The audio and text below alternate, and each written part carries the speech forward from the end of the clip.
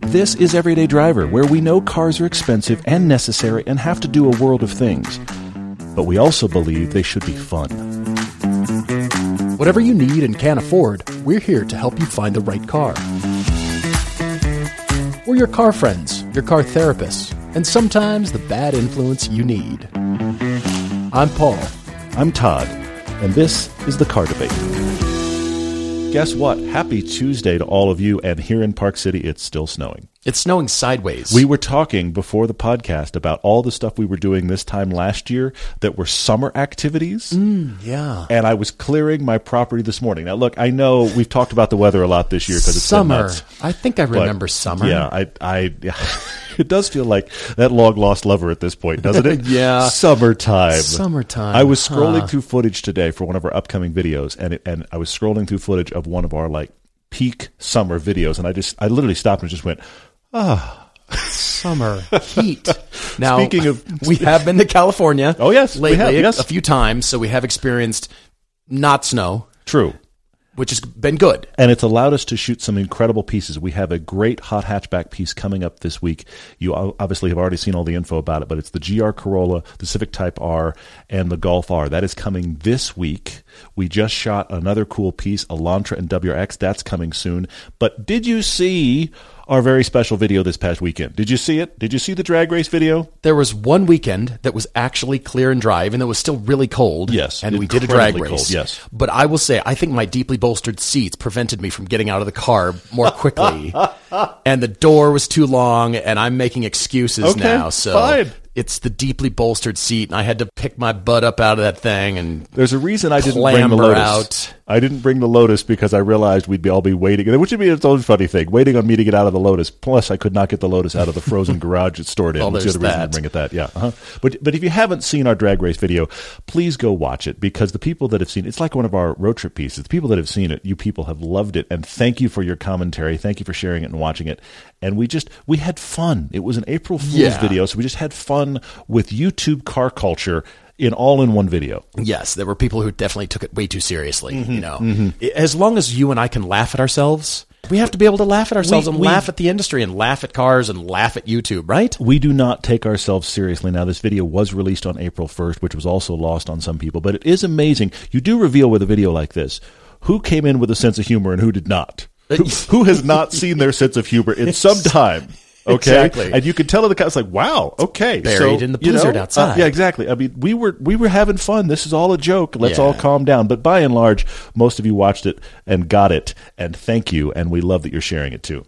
Our friends at BlipShift have created the Happiness Ahead and Daily Triple shirt.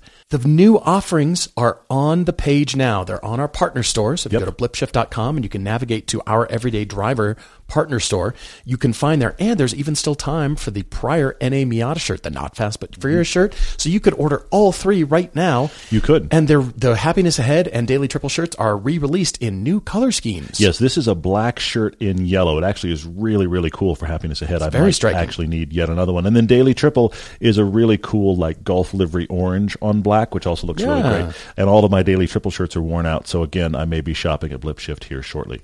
I think 85% of my wardrobe is now all BlipShift. It has all been transformed. Our entire wardrobes have been transformed. It's difficult for me to dress up ever. I have the reverse problem of my father. Growing up, my father had a line, because it was the 80s. Suits and ties, and it was suits and ties, and triple-breasted, and the whole, he had the vest, he had the vest, and the whole, it was like he did the three-piece. Yes, exactly. So it was a throwdown, 70s, 80s, 90s. He had a litany of very, very nice suits and no idea how to dress casually. To this day, can't dress casually to save his life. I have been on hikes with this man, and I'm like, is that what you're wearing? He's like, yeah. But I'm like, that's going to get dirty and looks like you just got lost stepping out of the car, right? Wingtips? I have the reverse problem where when I have to dress up really nicely, I just stare at my closet like, huh. Yeah, which BlipShift shirt should I wear? And then which hoodie should I wear over it? You know it. Well, guess what, everyone? The Porsche Cayman GT4, the 718T, and the Boxster Spyder are being discontinued for 2024. Apparently, a Porsche spokesman has said limited production phases are a natural part of the process and part of the overall product strategy. Don't be alarmed, everyone. Sure. It's fine. Yeah. it's disappointing because I don't feel like they're coming back in their current form ever. No. The problem with this is not that they're being discontinued. It's that all the existing models will go up in value now. Yes. And if you want one, you're going to have to pay even more. And the last few possibly will be burdened with markup, which would be even worse. Yeah. So maybe they just kind of plan the life cycle and it's part of the thing, and maybe hybrids are coming at us. Well, but we have to also expect that this 718 era of the Porsche Cayman and Boxster is coming to a close anyway, and that whatever the next one's going to be has to be on the horizon. So we're going to have some last hurrah models followed by generation next. Spring project season is here, and it's time to take care of your old and worn-out brakes. Our friends at PowerStop are offering you, our listeners, a special discount. Whether it's your daily driver or that performance car that's been sitting in the garage during the entire winter, every car deserves low dust, noise-free performance braking, and PowerStop is here to help. All of April 2023, you can get 15% off all PowerStop brake upgrade kits and components on Auto Anything with promo code EverydayDriver. Just head to AutoAnything.com and fill in your vehicle's information to be matched with complete PowerStop kits and components that come with everything you need for an easy bolt-on installation. Whether you need to refresh the life of your brakes with a stock replacement kit, or you want to transform your vehicle's stopping power with carbon fiber ceramic pads, drilled and slotted rotors, whatever you need, PowerStop has the solution for you. Head to AutoAnything.com and save 15% on all PowerStop brake products all month long with code EverydayDriver. Our topic Tuesday is right up your alley, Paul. Corey's writing in and asking about designs ahead of their time, and his example I find fascinating. Corey writes in and says, look, everyone jokes about the Pontiac Aztek. That's right, this is an idea that is starting with the premise of the Pontiac Aztek as a serious product. He said everybody jokes about it. It was a fastback crossover before anyone had even thought about it. He said, in fact, it was a crossover before everyone was making one, and yet it was ugly, and we laugh at it. But it got him thinking about cars whose designs were actually just ahead of their time, and maybe if they were still around, they would sell. I wonder about that Aztek on GM's new Ultium platform. It's a full EV. Yes. Well, we'd have to shorten it a little bit, so the range got shorter. But the still. Aztek EV, you could build, the platform there that the Lyric is on. Imagine the idea of the Aztek designed better, which is a low bar, on the Lyric platform. This has spawned an entire other thought, Corey, and that is every weird brand or car name that you thought was dead could be resurrected, and when it's plopped on an EV platform, suddenly it's hip and cool and fresh and new. Well, and we own the IP. We've talked about this before. We own that name, so let's just make another electric vehicle with that old name. Yeah? Yeah. Like imagine a Granada. EV, fresh and cool. Well, maybe not the Granada. The EV Ford Pinto. Ford Pinto, the Pinto. But you don't have any gasoline explosion problems anymore because it's an EV now. Come back to Pinto. Come on back to Pinto. Been a while since your last Pinto? Come on down. Well, Corey gives some examples here, and I actually came up with a few others I want to discuss here. I did as well, yeah. You got some great ideas here. Corey lists the second generation 08 to 2015 Honda Pilot. Talking about the first gen was being very pointy and sort of aerodynamic. The second gen being boxy and rugged looking. You're right. They entirely changed their design parameters and their entire design language for the next generation. Introduced the Ridgeline, which was the Cybertruck before the Cybertruck. Yes. And the reason it was discontinued was because it didn't have the split line between cab and bed, and it wasn't cool then. But now it's suddenly cool because it's the Cybertruck and it's all EV. This is what I'm talking about. I agree with you. Ridgeline, not cool. Cybertruck, cool. Super cool. Yeah. But it's practically the same. Yeah, okay. Honda could be well within their rights to bring back that original Ridgeline design and plop it on an EV chassis. Yeah. Ooh. Well, I'll get there. Ideas are happening. I love it. It's great. Number 2, Corey says the FJ Cruiser. This one's easy. Now that Ford can't make Broncos fast enough, he writes, Toyota's missing out. When the FJ was killed off, it was running the drivetrain the current 4Runner uses. Toyota wouldn't have to do anything to qualify it. It already meets emissions, wipe the dust off the robots, flip on the production line, and start cranking them out. That's how easy production is. You just wipe the dust off the robots. They've been sitting there waiting for their next Terminator instructions. There's nothing to manufacturing. It's just that easy. He says, Maybe even throw on Fox suspension, a unique color, and offer a TRD Pro model. Well, I mean, they already kind of are excellent rock crawlers. Yes. But then offer a rollback roof like the Land Rover Discovery or a glass roof. Okay, got some ideas there. And then number 3 on the list is the Subaru Baja, the Outback wagon with the top cut off in the back cargo area. Yep. Mm-hmm. Start producing them today. Wipe the dust off the robots again. All these dusty robots everywhere, all over the world, just waiting to crank out old cars again. Put the adventure package they offer on the current Outback, and then you'd have something to go against the Maverick Tremor. I see it. Yeah, we just noticed a billboard the other day. That ideas. X-Pro package is on the Hyundai Telluride. Yes, the Telluride. Sorry, the Kia Telluride. Yeah, now Hyundai, getting Kia, it's all whatever the same, they're calling it. The X-Pro, whatever it is. X-Pro, it's like, yes. Off-road package that they put in the Sorento Why did prior. you wait to do this? Don't know. Just to generate more sales? Okay. Corey even actually goes straight to my heart. He said, what about my favorite, the Isuzu Via Cross? He said the exterior styling was so weird, it's timeless. I actually think you're onto something there, Corey. So weird, it's no timeless. Weirder now than it was then. You still like that thing? Yeah, really? Inexplicably. I do, inexplicably. Really? And it actually had a fairly decent four-wheel drive system, but I also heard that they don't run real well. So there is that problem. But he said, what if that was introduced today? Wouldn't it get tons of recognition? It might actually, to your point, Corey, be more accepted now than it was then. Corey also offers up the 5th-generation Honda Prelude. If you had seen this car and Honda introduced it today as a front-wheel drive alternative to the GR86, Corey thinks it would be a hit. The styling was great. Once again, though, the interior is too old, and they can't just kick the assembly line back on. It's just they plug it back into the wall and flip the giant breaker, and then the one that goes to chunk, and you hear the generators, everything spools up, and then it's robots making Preludes. Yeah, exactly. His postscript says he's listening to episode 786 when we're talking about the EV Explorer built by Volkswagen. That was an April Fool's joke. Remember that a year ago? It's like Subaru. Yeah, well, Volkswagen was a thing for an April Fool's joke from them. Anyway. Wondering why Ford isn't building it on the Mach-E platform. Primarily because it's for Europe, is my understanding, and so they already build the ID4s there, so that kind of made it easy. But Volkswagen products seem to be subpar. Ooh. As far as EV goes, you said that the Mach-E has gotten much better, and we've actually praised the Mach-E over the ID4 too, but it's an interesting question. His second postscript. He was listening while typing. Corey, I really appreciate that. Thank you, man. It's so funny. He's hearing you, Todd, talk about the Infiniti FX35 and how weird it was at the time. Is it so weird it's timeless? Is it in that weird and timeless category? I don't think that No, fits. it was much more pedestrian in styling, yeah. I mean, if we're going weird and timeless, it's the BMW Z3 shoe, the coupe. Yeah, that was weirdly timeless. It's from the era of the Via Cross, though. Red van. Apparently they were making weirdly timeless things around that era. Moving on, yeah. Let's start with the 1934 Chrysler Airflow. Notable because it was the first car to be designed using wind tunnel testing. Okay. I mean, it's kind of before its time. Everybody seems to take into consideration the coefficient of drag, and this is what sells EVs now. That's part of the marketing speak. Yeah. Certainly the Tucker Torpedo, where it offered up auto safety features like seat belts way before federal safety laws, disc brakes, and that third swiveling headlight, because my Cayman's got swiveling headlights. The GR86 had swiveling headlights. To your point, we own the IP. Let's bring all the things back as an EV.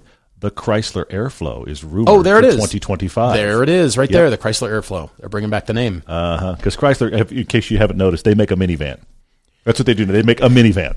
Yeah. What has that been, like 82 years since you've had another Chrysler Airflow? 82 years between generations or whatever it is. Your grandfather's Chrysler is back. Boss's old grandfather's Chrysler.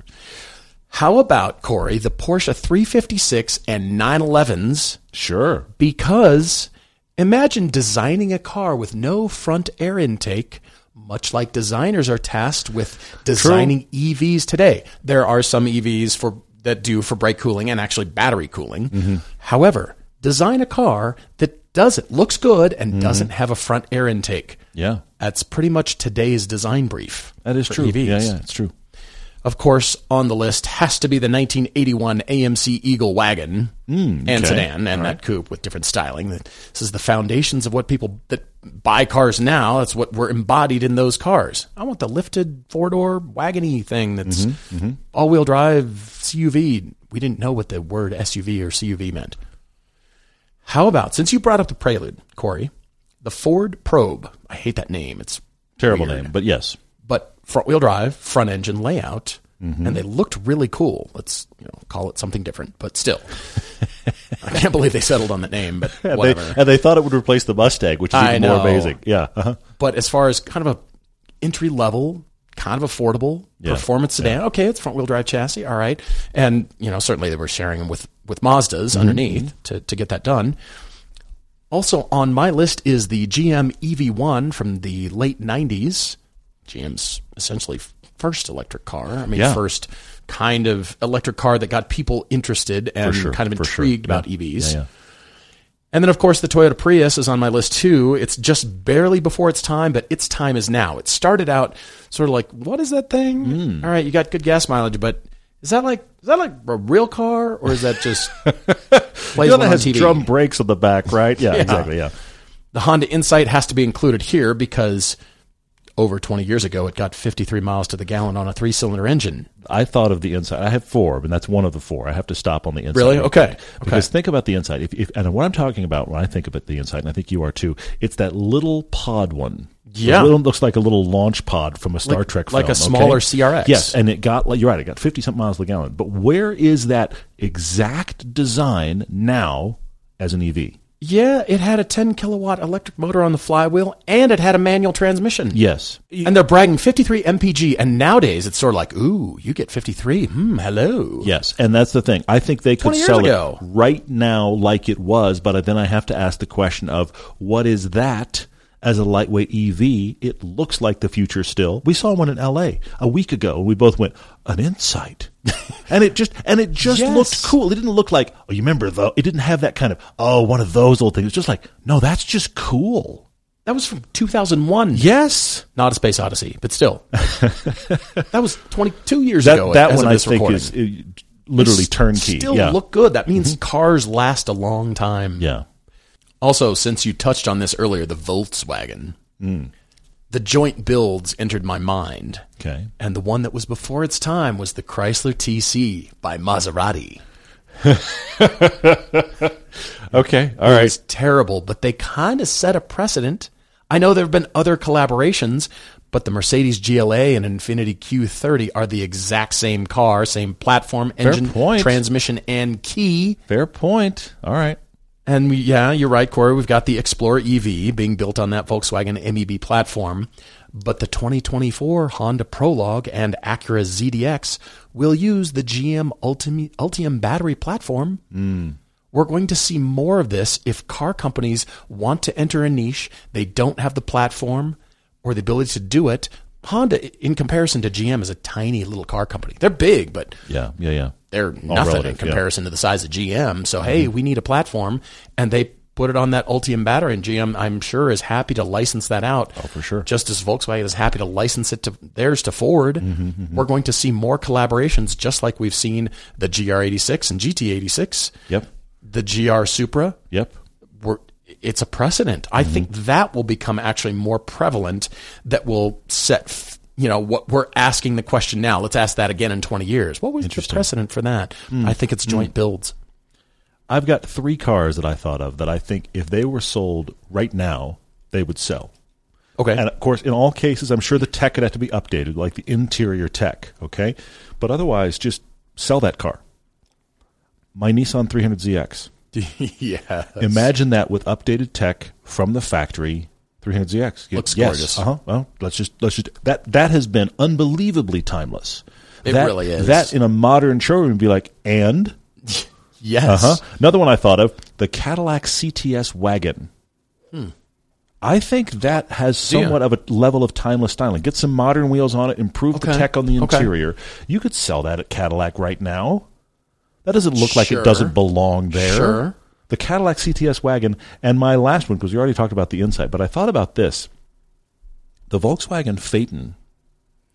Oh, my gosh. Was under the radar because it had big boat executive styling that was also just kind of sleek and unassuming. And you know what that reminds me of right now?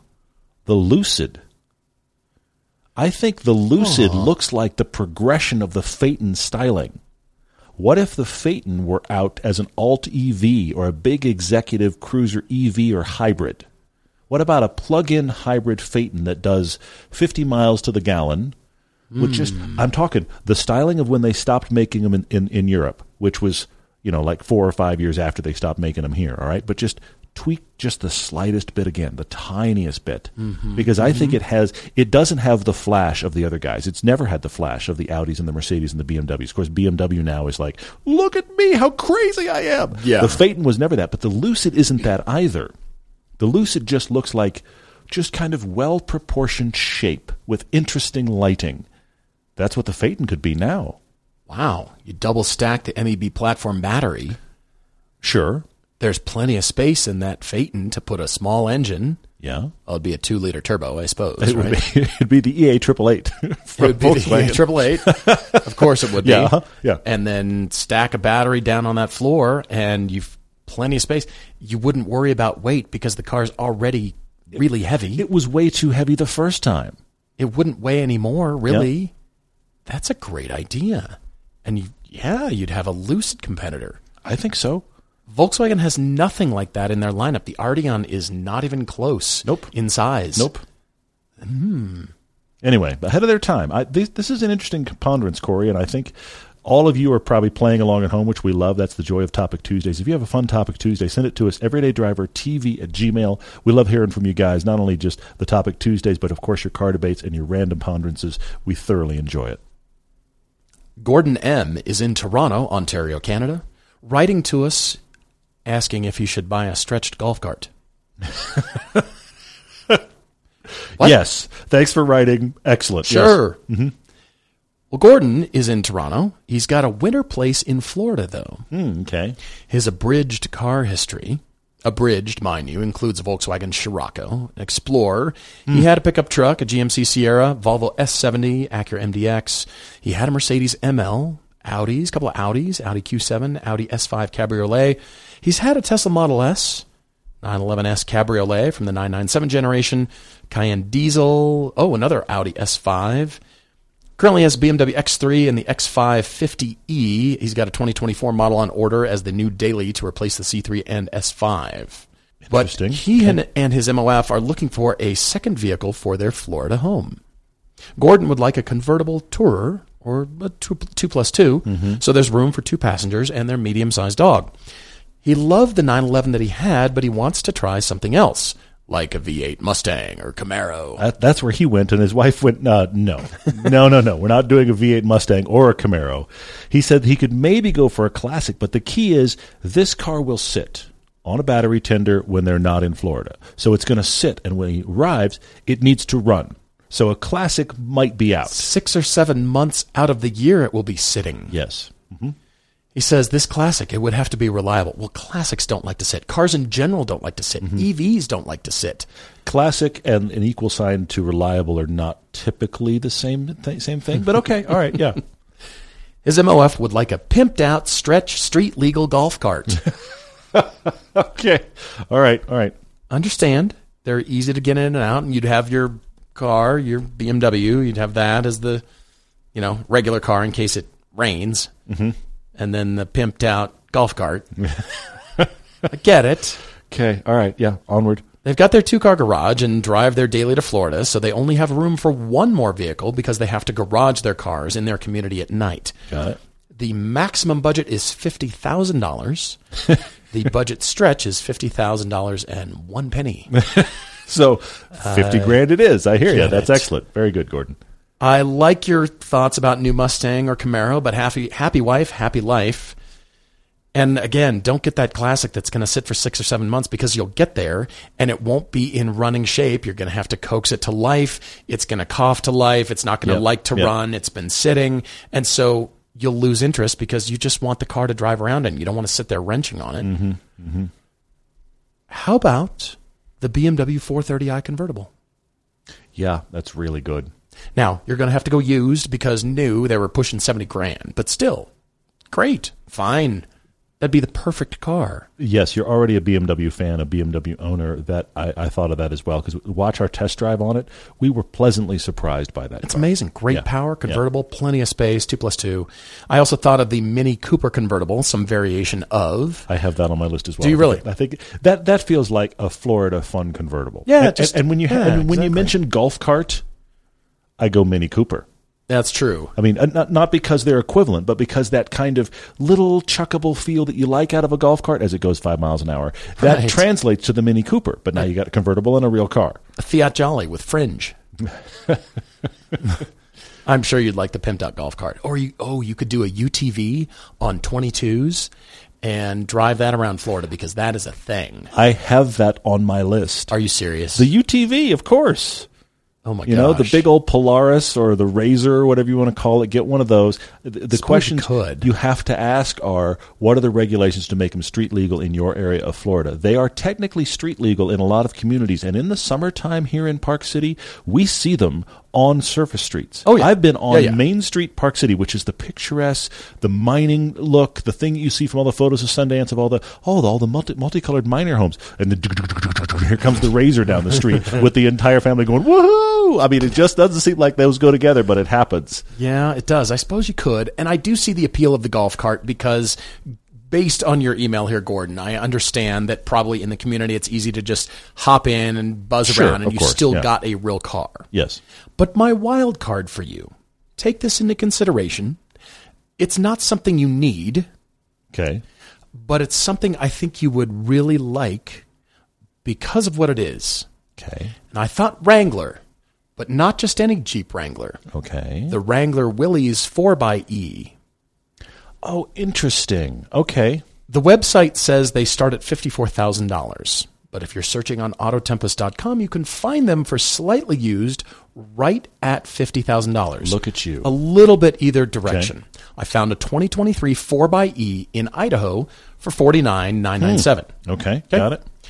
But the Willys version has that 2-liter 4-cylinder turbo motor, a combined output of 375 horsepower, and a pure electric range of 20 to 21 miles, which means you can plug it into EV chargers wherever you go. Yeah. And it's a real Jeep. It's your beach Jeep, but it's EV. Interesting. For a short period of time. Yeah, I see it. Yeah. Also, in the U.S., you're going to have to ask your CPA how to navigate that $7,500 tax credit, seeing you're from Canada, but there are possibilities there. Interesting point. That actually make it compelling. Plus, you've got a Jeep with the top you can pull back, the doors you can take off. Think of it as the surf Jeep, the beach Jeep. We're just going bomb around, but it's the 4xe. So you get better MPG. You can park in charging spots. Please don't hog them, and please remove your car when it's done charging. This charges much more quickly than a full BEV. Yeah.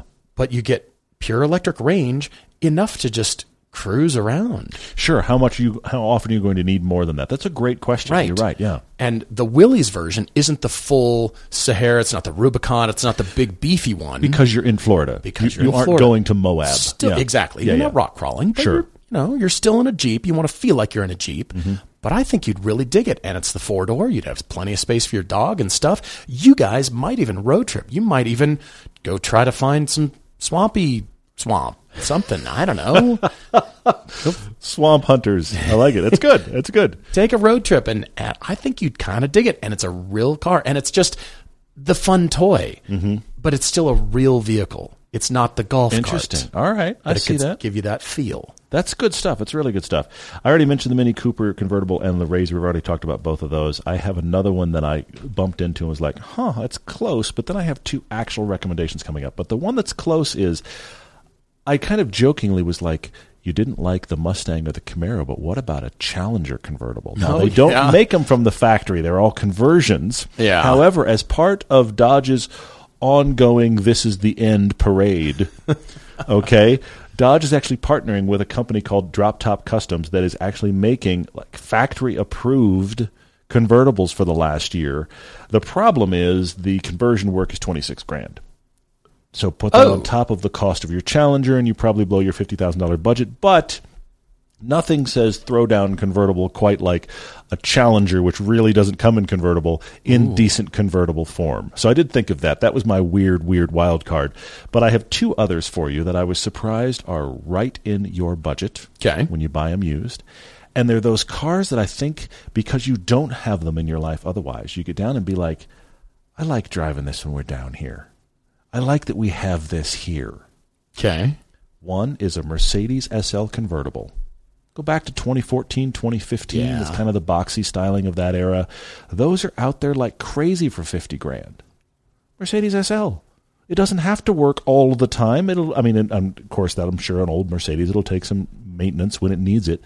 But it's not like you're driving cross country. You're just top down enjoying it. It's nice to be in. The other one in that same category, you're going to shake your head at me, Paul, and I am fine with it. You know what there's a lot of at this budget? Used convertible luxury vehicle Maserati Gran Turismo. Oh my gosh. Why not? You drive down in your like, I hate to put it this way, but you drive down in your real car, okay? You park the real car in the garage and you just pull out your Maserati Gran Turismo convertible because it's Florida, and why not? The reason I landed there is actually because you were talking V8 Mustang and Camaro, because I think you want some engine noise. And your wife is like, you know what? No, I don't want one of those. But a Maserati with the luxury Maserati interior. And then for you, Gordon, you have engine noise that's good, great styling, Florida cruise car. I kind of like that the most.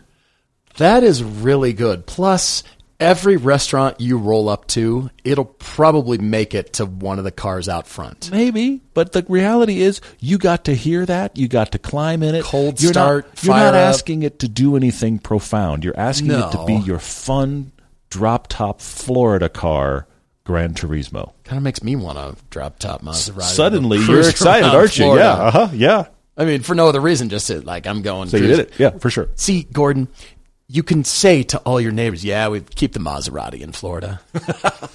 Really? Okay. Yeah, it's not a Canada car. That's a Florida car. That's a Florida car. That's very funny. Saw one. Going back to a few questions we haven't gotten to yet. On Instagram, Peter, Are You There? Asks about what car feature we tend to get hung up on. Okay. Even though it really doesn't matter.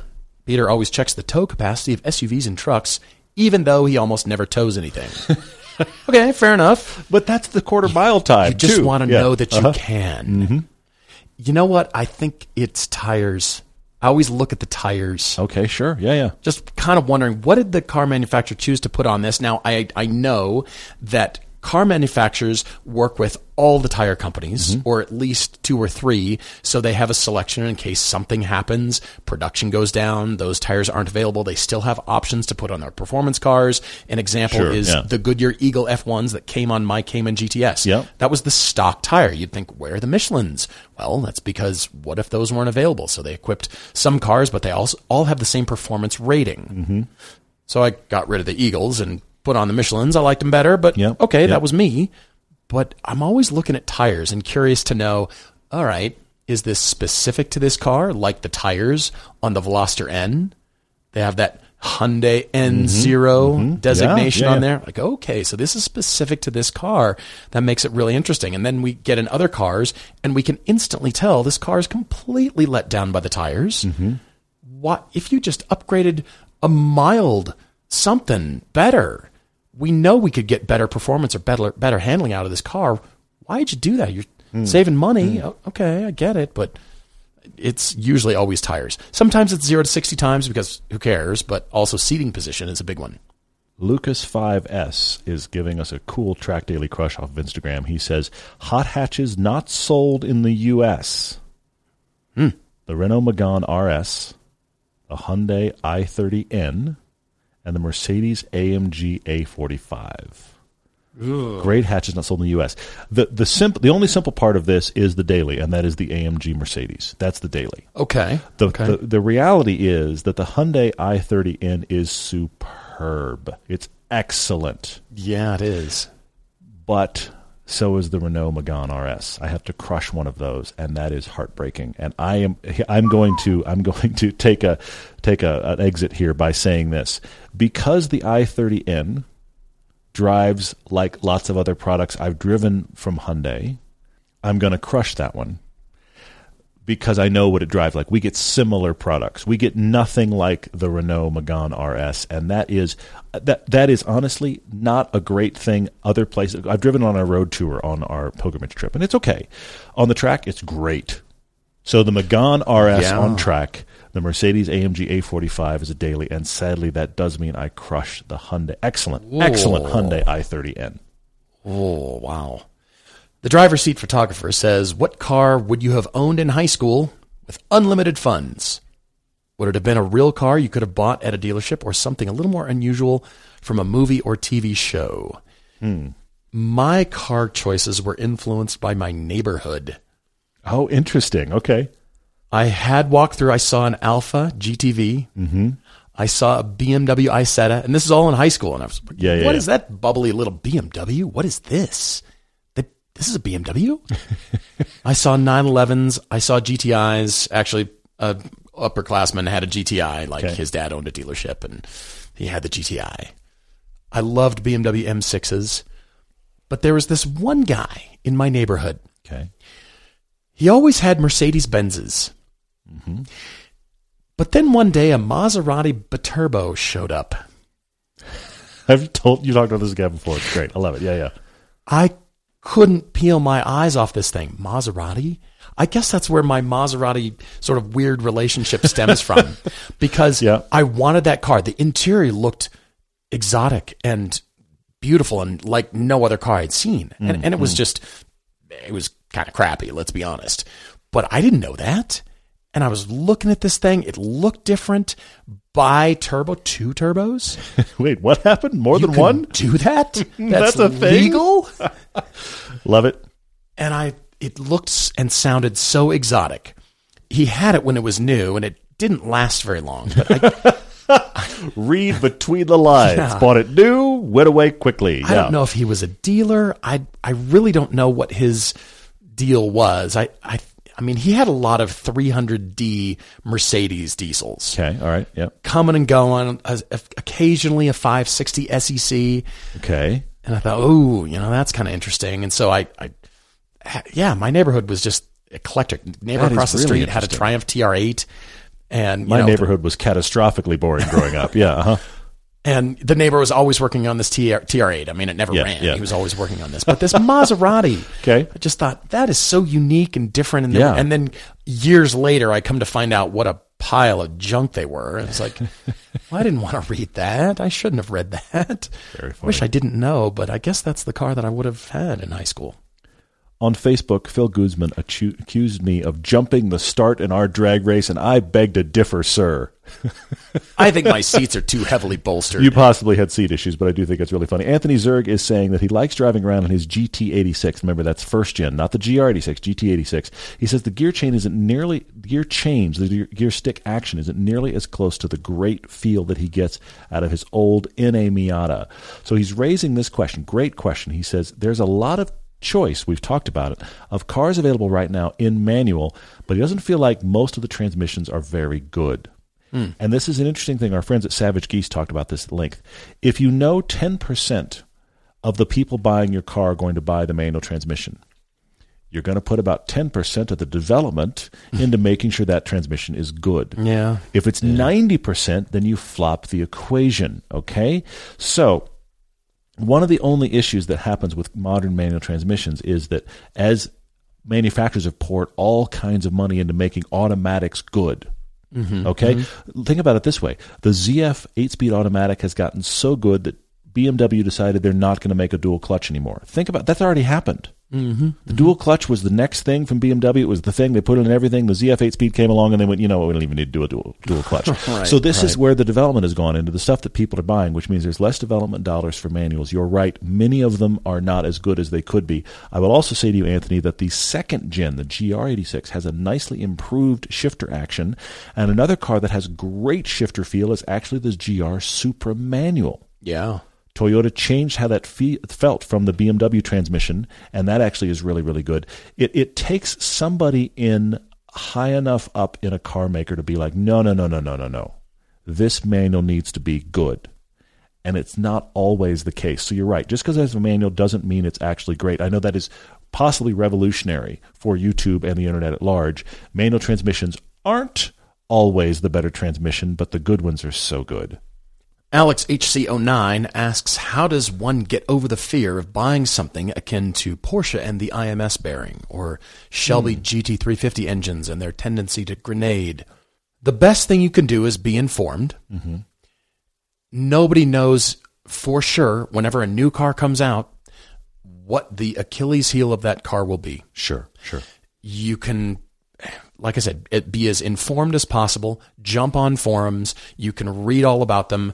Early car reviewers will just praise it or hate it or whatever. Mm-hmm. But that all you can go on is their initial impressions, because the car hasn't been around long enough to develop mileage and develop problems, unless it is something so glaring that it pops within the first little bit. Porsche's GT3 is a generation back, where the engines were done in the first year. Yeah, there was a recent example of a GR Corolla that shredded its engine. I mean, punching piston rods through the connecting rods through the crankcase. It was very, very done, yes.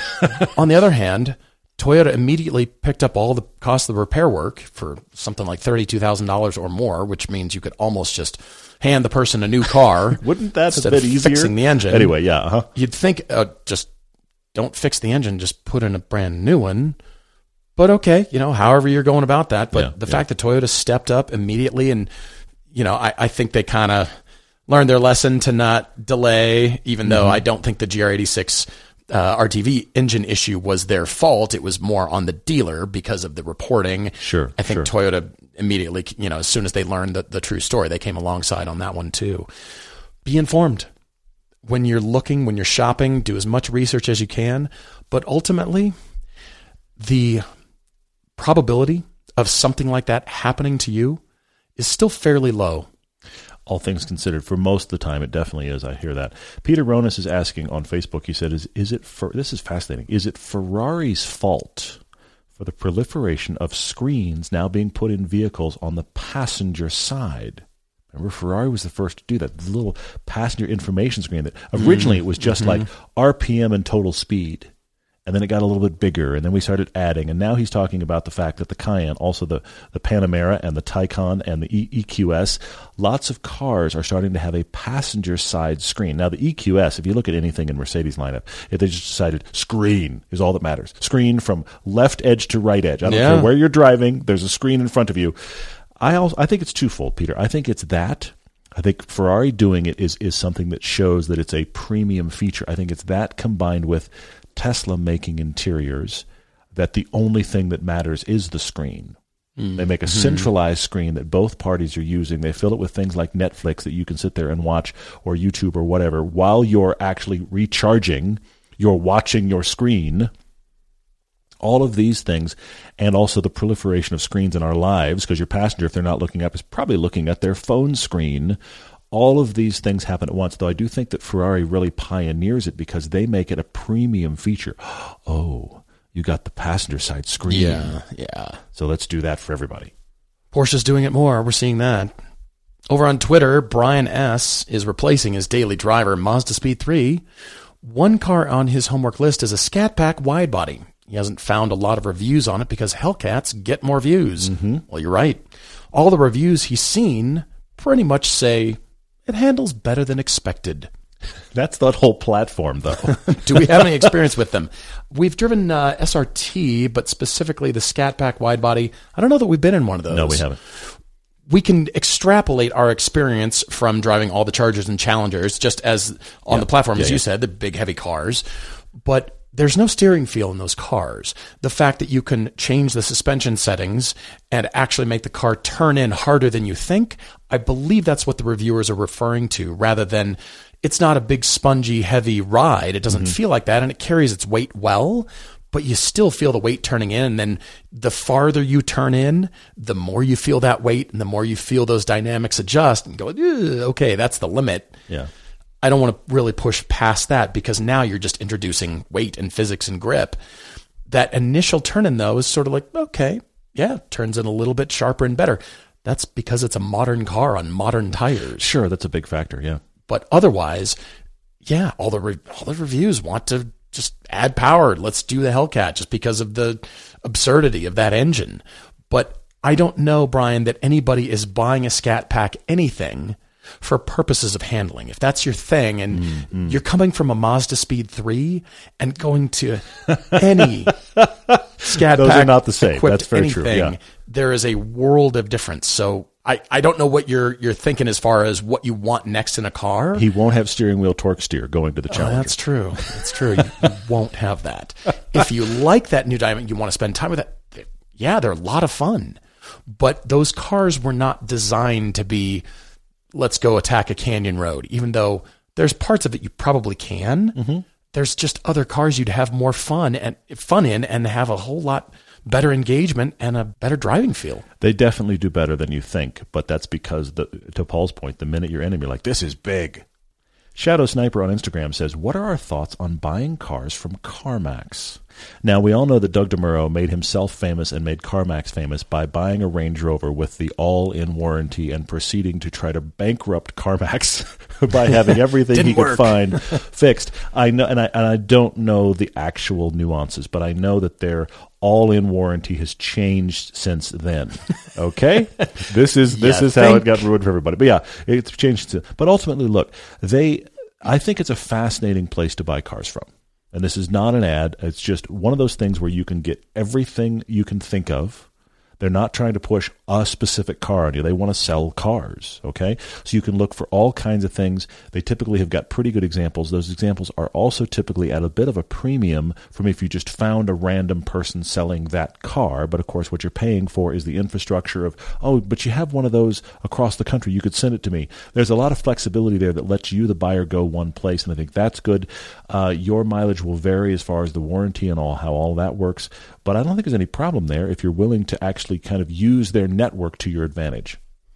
Last question for me comes from Crash Test 01, asking which is the better upgrade from the base 987.1 Cayman.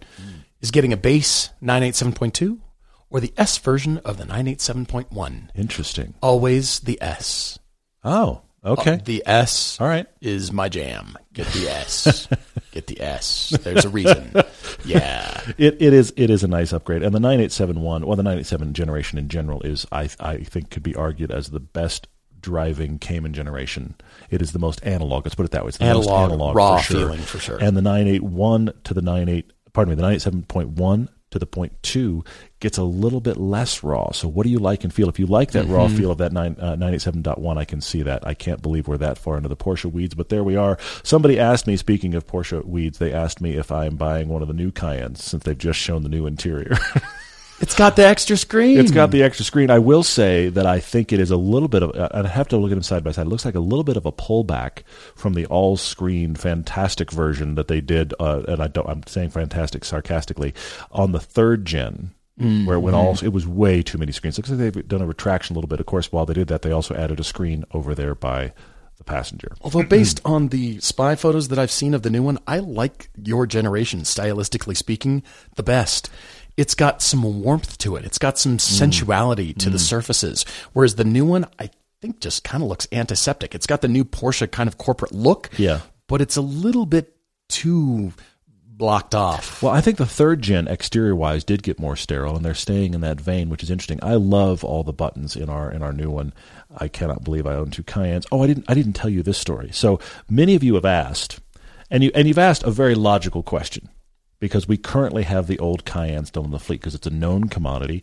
As you've heard, winter is terrible here, and that's the one that currently has the winter tires on it. We thought, look, we bought a Cayenne on all seasons at the end of March. It was like, how bad can the weather be? Boy, that was stupid. I should be fine, right? And then we've been buried, so we've been glad to have the old Cayenne on the winter tires. It might stick around for winter car. All of that is TBD. But one of the things that has come up a lot, many people have asked on YouTube and also here in the questions, are we going to keep it for my son's first car? What do you think? Have you made a decision? Interesting thought. Hadn't thought about it. It is one of those things. Look, I got the hand-me-down. That's why I wound up in a line of Caprices. I got the hand-me-down cars. Many of you listening, hand-me-down cars to kids. And my son and I, we've been working on kind of like the rough list of possibles. Okay. But here this Cayenne drops. And I mentioned it to him in passing. And there is no other way to say this that it made him quite angry.